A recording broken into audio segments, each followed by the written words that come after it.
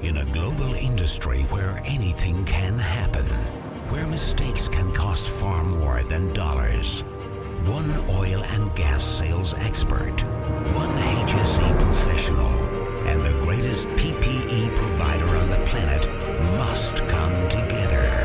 Two men, one brand, one mission.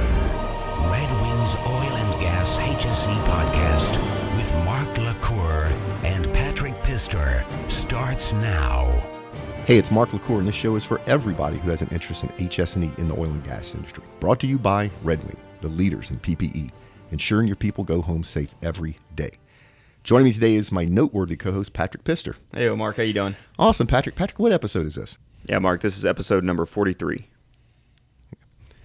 And Patrick, you know what else we had that's new? A return guest? Besides return guests, which actually we could get to that in a minute, we also have our own internet radio station now. That's right, we do have our own internet radio station now. Yeah, so if you want to listen to this live 24/7 a day, Patrick put a link in the show notes. It's actually really cool. I don't listen to it, Patrick, because I'm tired of hearing myself talk. I listen to it 24 hours a day. I cannot get enough of myself. And so, Patrick, we have our first ever returning guest. We do. We are here at Dooley and Tackleberry's facility with Dennis is returning. Thank you, Dennis. You're welcome. And you've got a guest with us today. Who do you have with us? Jason. I know who it is. I was asking Dennis to introduce him. We've got Jason Hansen. He's the Vice President of Sales for Dooley Tackleberry. Appreciate you guys having me. Yeah. And so, Dennis, we had you on the podcast a while back as a guest, and at the very end of the podcast, you mentioned something called fire safety specifically. And I looked at Patrick and go, we have to get them back on because we've never touched that. And I personally don't know much of anything other than the forced fire extinguisher training I had to do to go offshore. So when I say fire safety, from Dooley Tackleberry's point of view, what is that? Well, basically, it really starts, especially for this company, from the basis of when any type of an operation is being conceptualized, whether it's onshore drilling, onshore production, or offshore. When we start to envision having any type of hydrocarbons or any kind of flammables, actually, because that, especially if you get into accommodation modules and things like that, Dooley Tackleberry is a kind of company that will sit down and work with a client, even at a conceptual stage.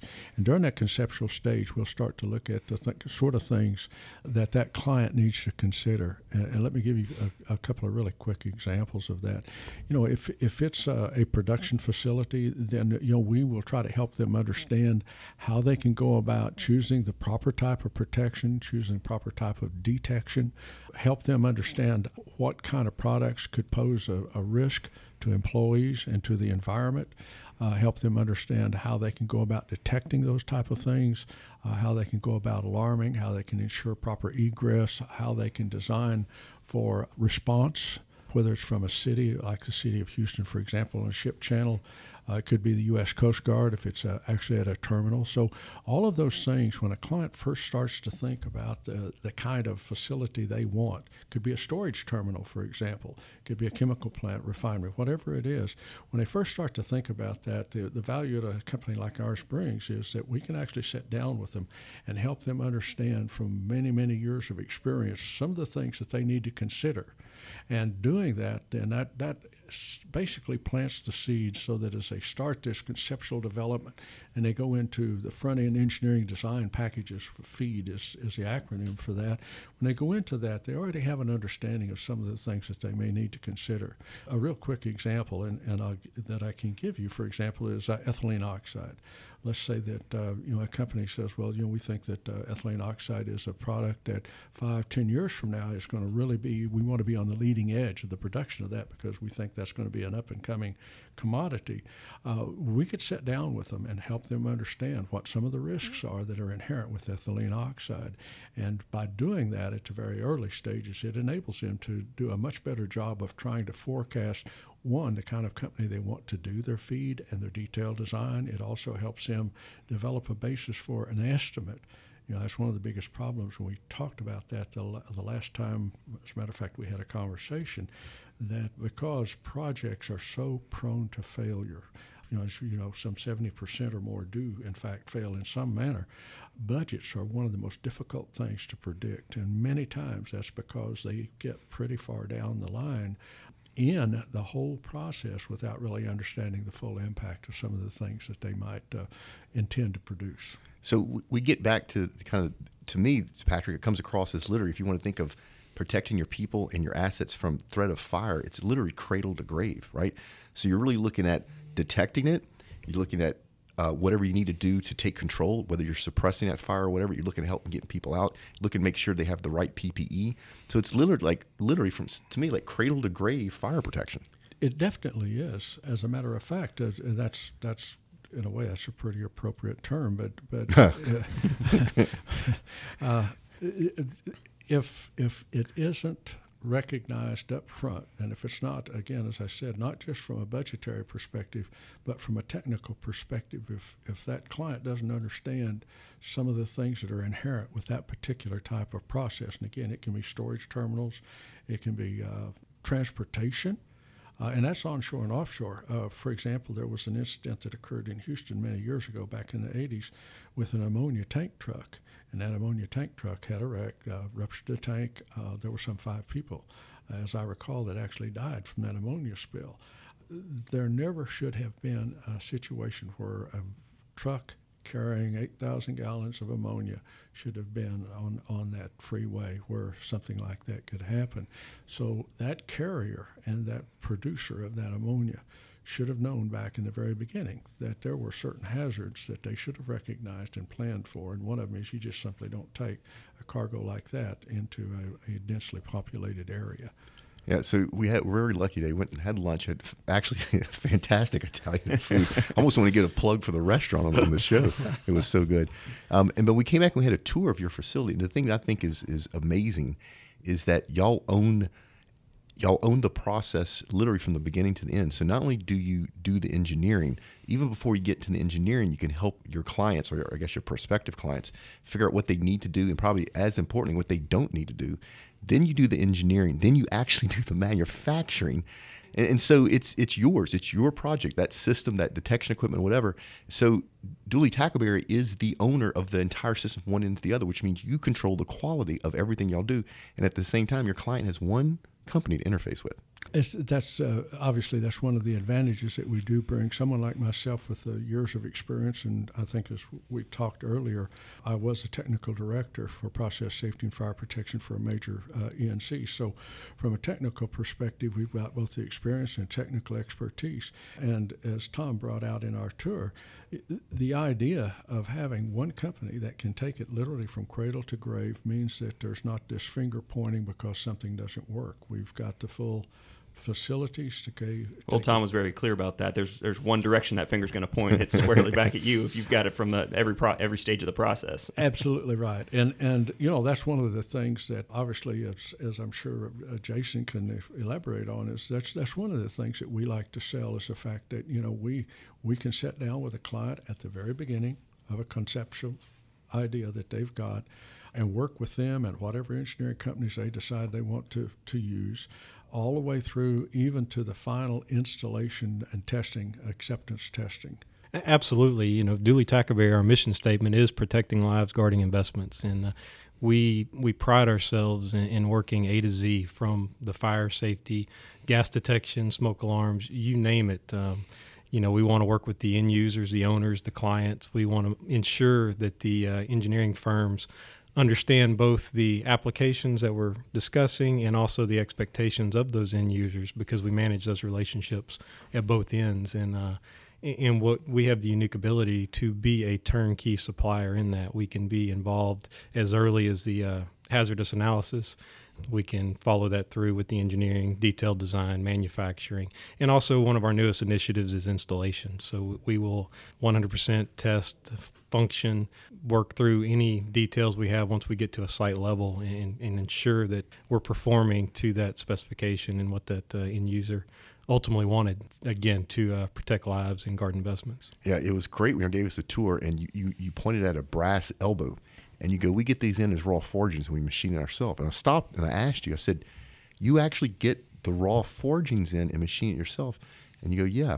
And so I asked you why, and you said quality, right? Because the ones you were getting before had an unacceptable failure rate, so you decided to just do it yourself, and that way you got the quality that you needed. I mean, that's a beautiful thing. That's absolutely correct. We found many years ago, the more of the facets of a given process, project we're working on, if we can control as many of those facets internally, that we produce a better product on the back end that's going to perform the way we expect it to. Yeah, and for our audience that listen and thinking fire suppression or fire protection, we're not talking about a couple of fire extinguishers here. How many gallons per minute was that pump skid unit? That was crazy. That was actually a redundant system, but a single pump was rated at 5,000 GPM. So 5,000 gallons per minute. This is the backup system, right? So, I mean, you're talking about protecting major installation, acres and acres of refinery or ethylene crackers or the entire structure offshore or, pipeline compressor stations. I mean, this is big time. Absolutely. This covers the gamut of the oil and gas, upstream, downstream, midstream. We're protecting the entire facility, assets, both process, admin, anything to protect lives within that facility. And Patrick, one of the things I found that was really fascinating is, I don't know if you've noticed this, but when we walked through, did you notice how clean and organized? Absolutely. That was the first thing I noticed, how clean the facility was. That's always a sign of quality work. When you're workers, because this is not, y'all two out there with brooms clean up. This is the guys out in the shop, which means they believe in it, which means that trickles through the whole entire organization. I got a chance to look at, I don't know what that was, some type of process control cabinet. We're back in y'all's electrical room. Absolutely. That was a fire alarm, gas detection. Okay. So Patrick, the wiring in there was all straight and neat. Right. You usually don't see that. Usually the techs in there is trying to get the wires, and if the connection tests out properly, they don't care what it looks like. When you see electricians make sure the wires look good, I mean, that's just a sign of super quality. Yeah, and we feel that, as we mentioned during lunch, this is a family-owned company, and we have a lot of tenure here. We take a lot of pride.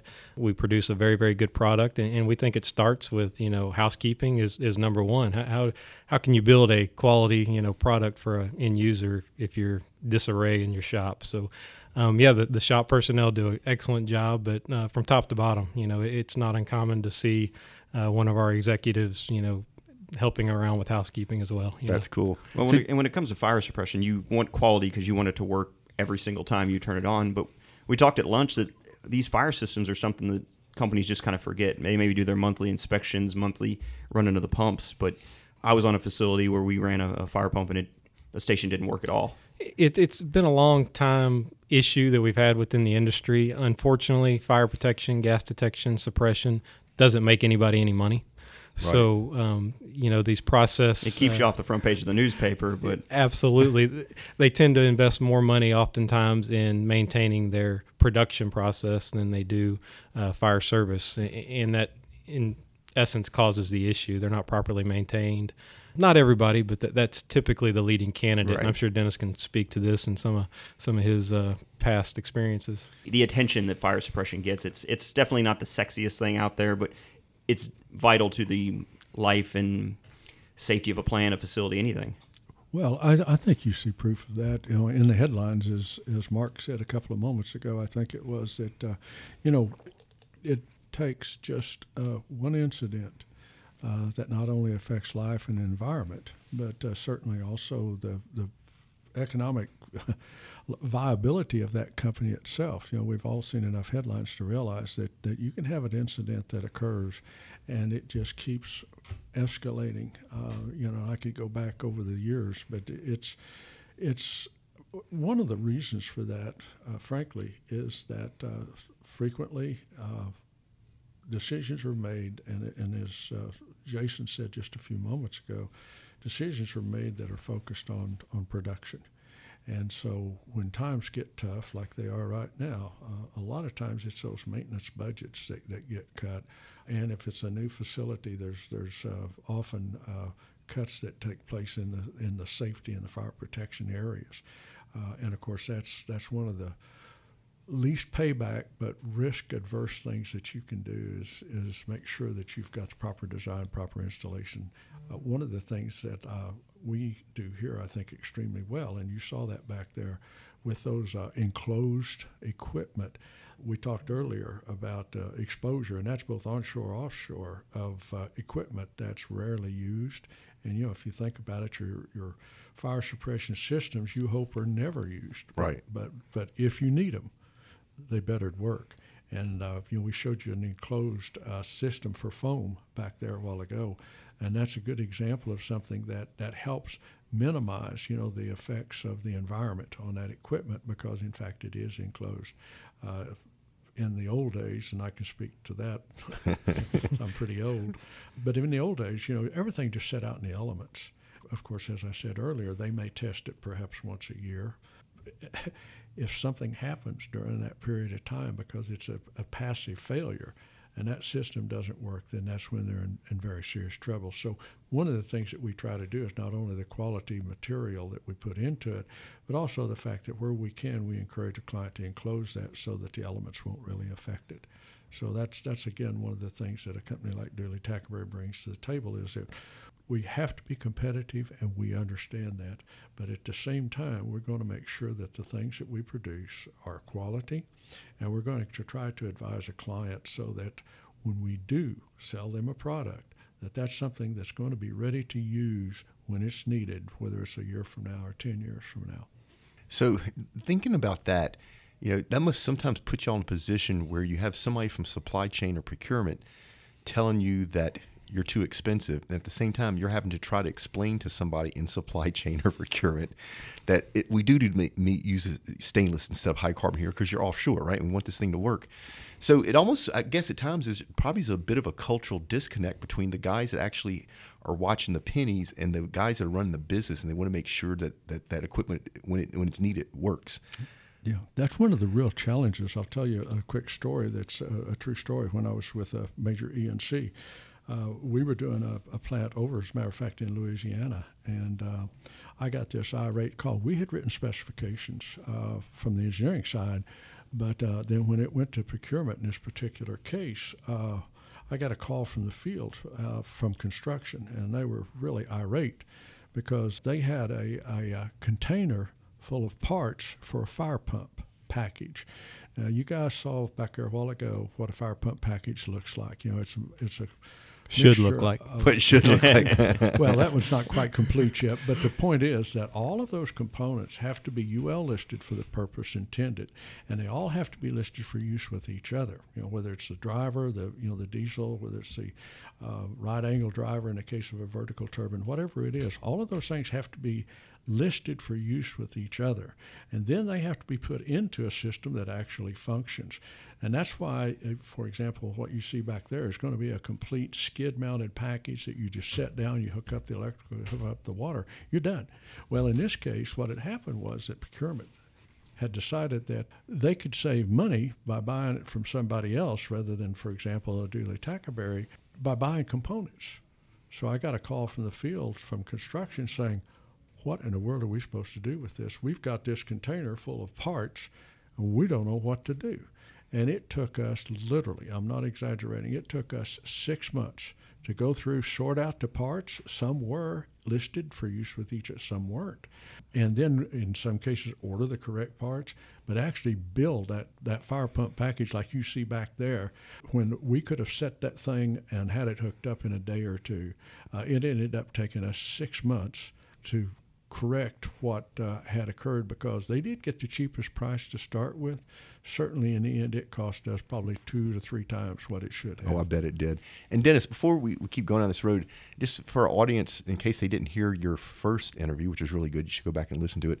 You have a little bit of experience in this industry. You started when? It's kind of embarrassing. No, it's not. It's awesome. Well, I actually started back in about 1958. Yeah. We talked about that. As a matter of fact, when you said earlier, wondering about some pretty crazy things, I've got a really, I think, funny story to tell you about that. But yeah, I started in the oil field up in the Texas Panhandle for Baker and Taylor drilling as a roughneck. And I did that for a number of years. And finally I decided I'd go back to school, sort of like Pat talked about, and get an education, because working as a roughneck was a pretty hard way to make a living back in those days. And you have a lot of experience with fire suppression, fire systems. I've matter of fact, went to work in. Sorry, you made it sound like a lot of the facilities worked on have burned down.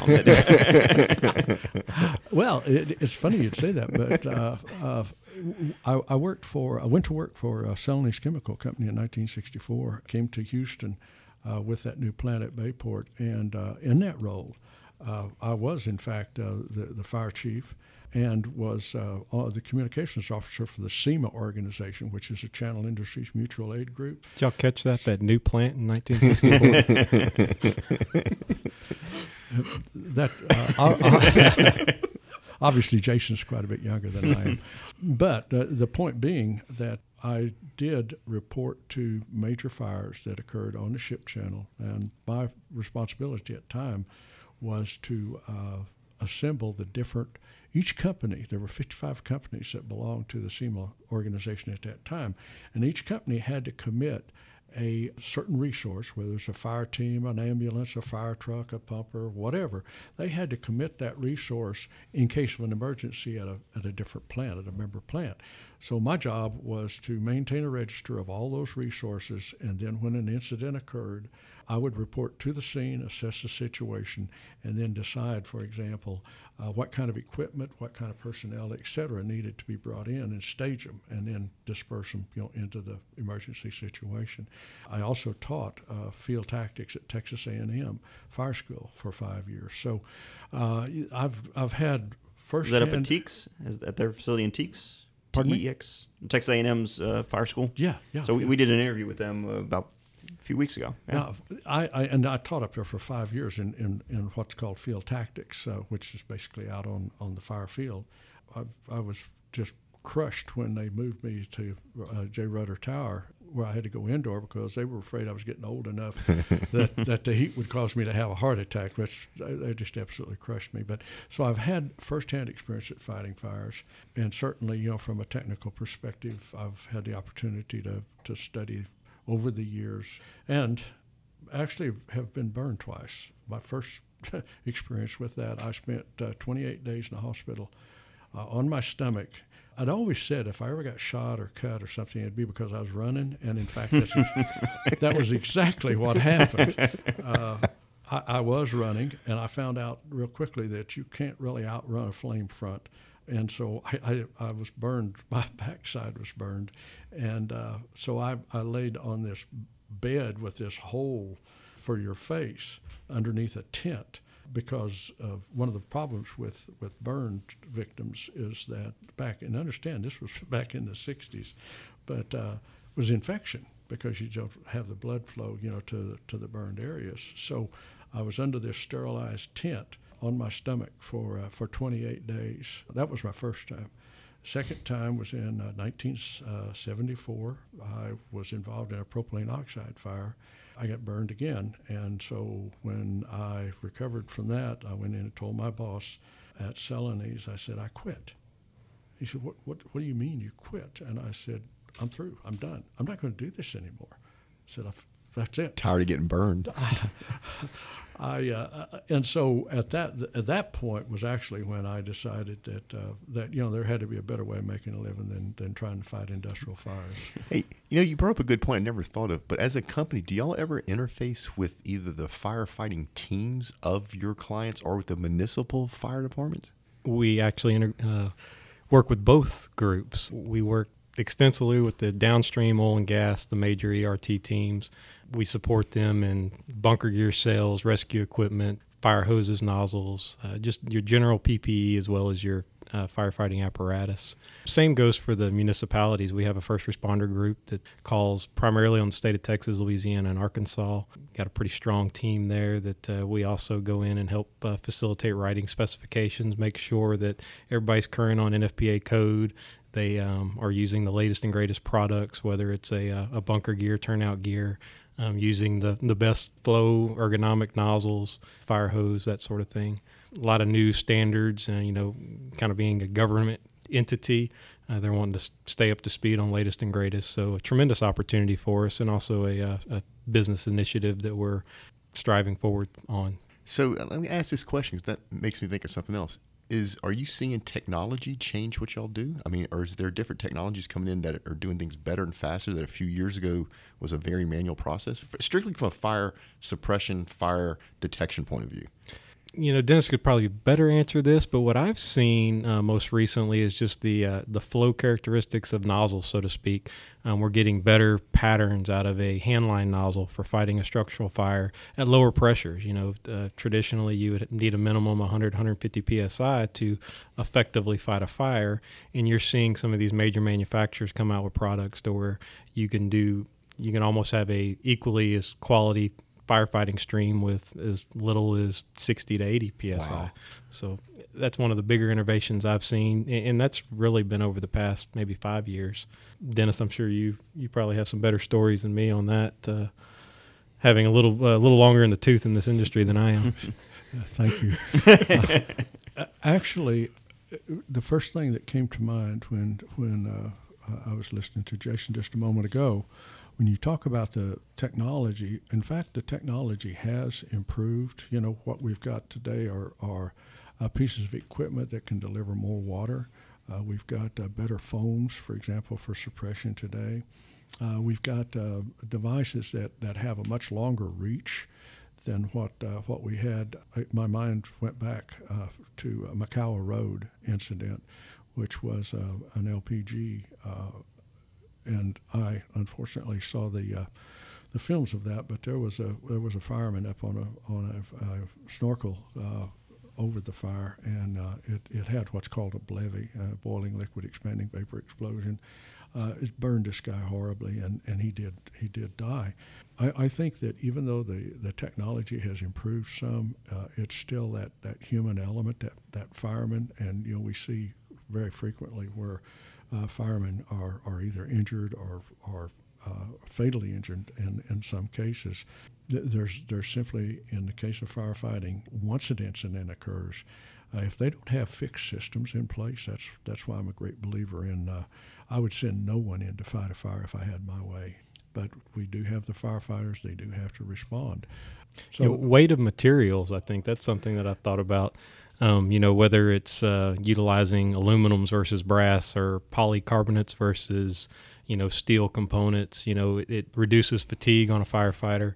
The bunkers itself, the materials, the different manufacturers have come a long way with some of these proprietary fiber strands that really reduces the weight of a garment that they may wear. It may repel water better, so it's not absorbing that, which, as you both know, can really weight you down and make you much hotter when you're in already a very, very bad situation. But yeah, it's just interesting that even technology is something that's impacting what y'all do, which then means that your clients out there may have more choices and not know which one's the right choice for their particular situation. And then if your client's relying on an EPC where the EPC's core competency is not fire detection, fire suppression, the EPC is liable to make the wrong choice, which in the long-term scheme of things means that project's either go over budget, go over time, whereas they just would have called y'all, you would have had it done. Well, we could have certainly helped them. That was when we first started this conversation, I was talking about the fact that, ideally, if a client comes up with a concept of what they would like to do, 1, 2, 5, 10 years down the road, if they can sit down with people who have that experience and that knowledge, they can help them make those right choices starting at the very beginning. And it's exactly what Jason just said, that there have been a lot of improvements. But if you really don't understand the hazard that you're dealing with, then you're not going to be able to make well-informed decisions. And very bluntly, I've put 29 years in with ENCs. And I can tell you absolutely that the vast majority of the engineers in those ENCs have not been out in the field and have never fought a fire. That's just the nature of the beast. So that's why, frankly, people who have that experience can be so valuable right up at the very beginning and not after the fact, if you please. So that leads me into something I wanted to ask both of y'all. When you're dealing with a client at the feed stage and you're helping them design a fire suppression system, what are some of the questions that they should be asking or that they're overlooking that you commonly see? I can tell you that the very first thing, and I used the word earlier, ethylene oxide or EO, as a good example. If if you're dealing with a particular type of product, I know that, for example, there's Dooley Tackleberry does a lot of work in hydrogen sulfide, hydrogen fluoride suppression systems, things of that nature. When a client first starts to think about a process, it's not just actually the feed that goes into the process, it's not actually the final product that comes out, but it's also those intermediates. In other words, the things that happen during that process itself, that if there's a failure to contain, then they may have that problem, whether it's hydrogen sulfide, hydrogen fluoride, whatever it might be. They need to deal with people that understand a process well enough that they understand not only the initial feed that goes into it, but also whatever intermediates, in other words, chemicals that are produced during the process itself, and then the end process, whatever comes out at the end, in this case, ethylene oxide.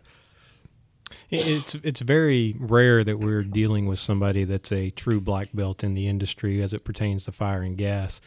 We deal with some incredibly intelligent engineers throughout the industry, but oftentimes they are more focused on process, civil, structural, and the fire and gas piece is often a afterthought or an after the fact type thing that before an insurance carrier or before they can start it up, they require this equipment. So what we try to convey up front is, both helping with the budget, expectation on what they're going to need, the capacities, the spacing, the routing, those things that if you get to a certain point in construction or design, there's just no room for them, and it just makes it much, much more cumbersome and costly, for lack of a better term. So that's probably one of the questions, depending on when we get involved with the project, what the competency level of the engineering or procurement, whomever that may be. You mentioned a question earlier regarding how do we combat dealing with pure procurement who's wanting to source a particular product that doesn't understand the corrosive atmosphere or materials of construction or just those other items that we feel critical to a quality design. The short answer is typically at that point in time, it's too late unless we can get the ear of an engineer.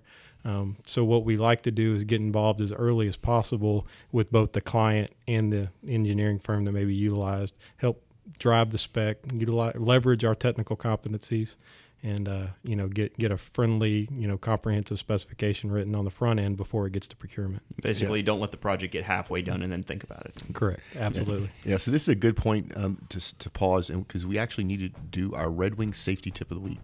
One of the things that I recall talking about during the last interview that just simply has not changed, and that's the use of PPE, or personal protective equipment. Being in the industry, as long as I've been in the industry, I've seen some incredible injuries occur. And many, many times those injuries occurred because, for example, people weren't wearing their safety glasses. They had them pushed up because they were fogging and would have a horrible eye injury. I've seen people, and I talked about this on the drill floor, where if a guy wasn't wearing steel-toed boots and there was a snagged drill pipe and the drill pipe dropped on the guy's foot, he lost half of his foot.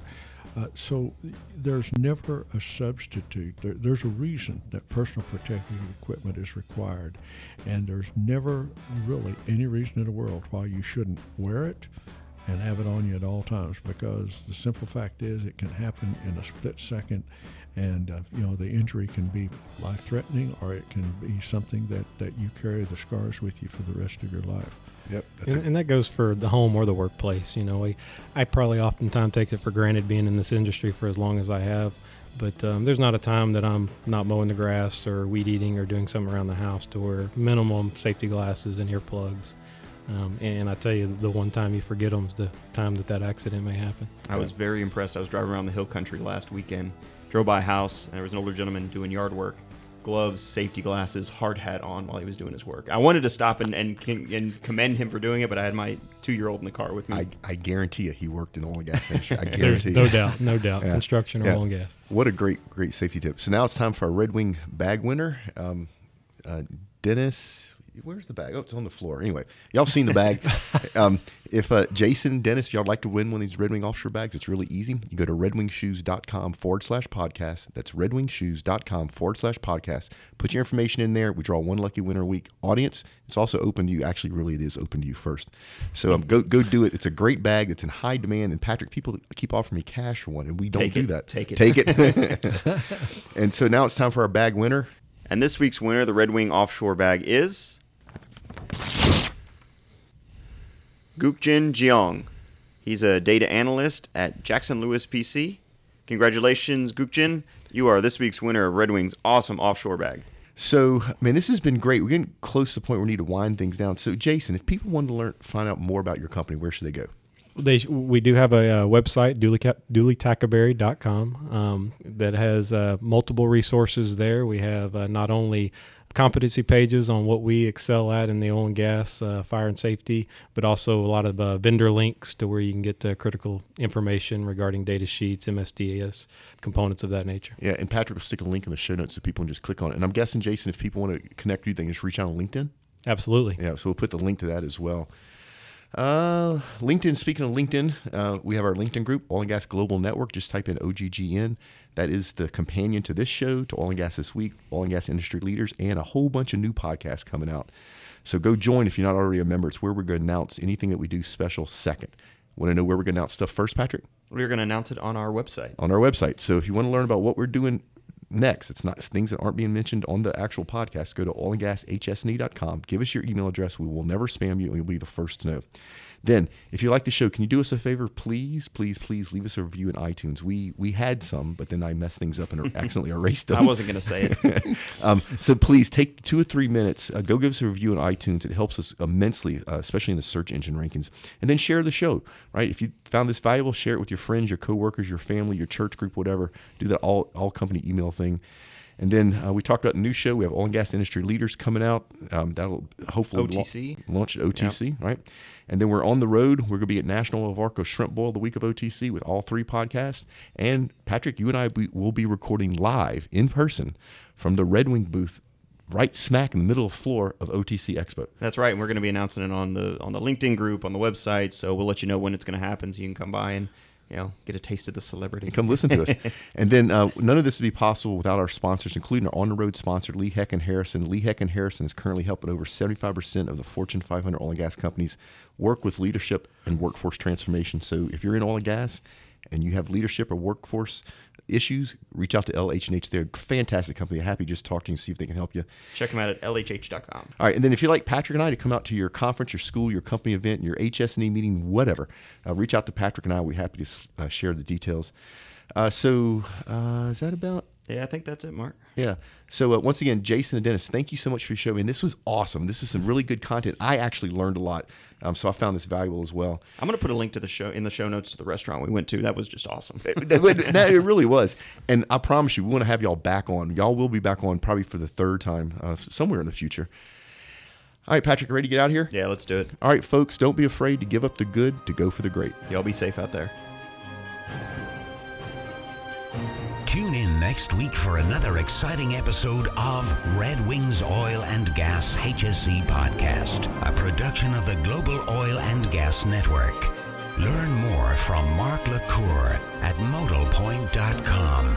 Connect with Patrick Pister at leanoilfield.com. From Houston to London to Dubai and beyond.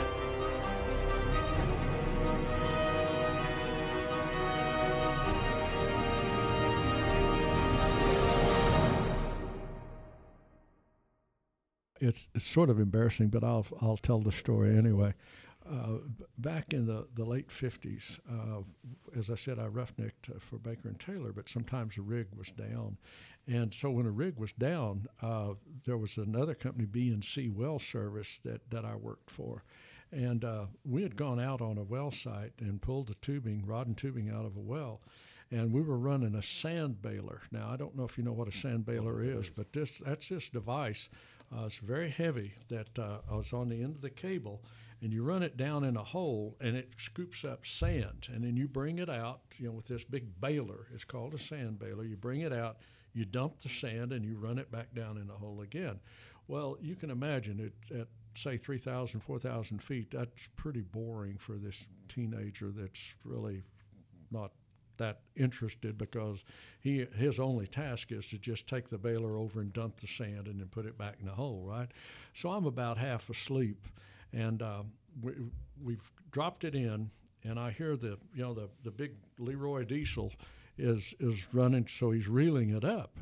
And I noticed that all of a sudden the RPMs start to pick up, and it picks up a little bit, and it picks up a little bit more, and I'm thinking, what's he doing? And I look around, and on the drum, the cable is starting to get loose, and he's got his Leroy wide open. And I'm looking at that drum with that cabling that's looser and looser, and I'm thinking, what's happening? About that time, the guy, he's up on the rig, jumps off the rig, and he starts to crawl underneath the rig. And I'm looking at that thinking, what is going on? And about that time, that baler comes out of the hole. We had a blowout. That baler comes out of the hole. Under pressure. Much pressure. So I'm standing there, and I'm watching this thing go up in the air and up in the air and up in the air, and I'm standing there looking at it, and all of a sudden it dawns on me, what goes up must come down. That's why he's crawling underneath the rig. So I obviously join him very quickly and wait for that thing to come back down. Fortunately, it was a gas blowout, but it didn't ignite, and so we were able to close off the wellhead, and it went no further than that. But I have to tell you that was one of the stupidest feelings, to stand there looking up at the air watching. And that's the third time I caught on fire. No,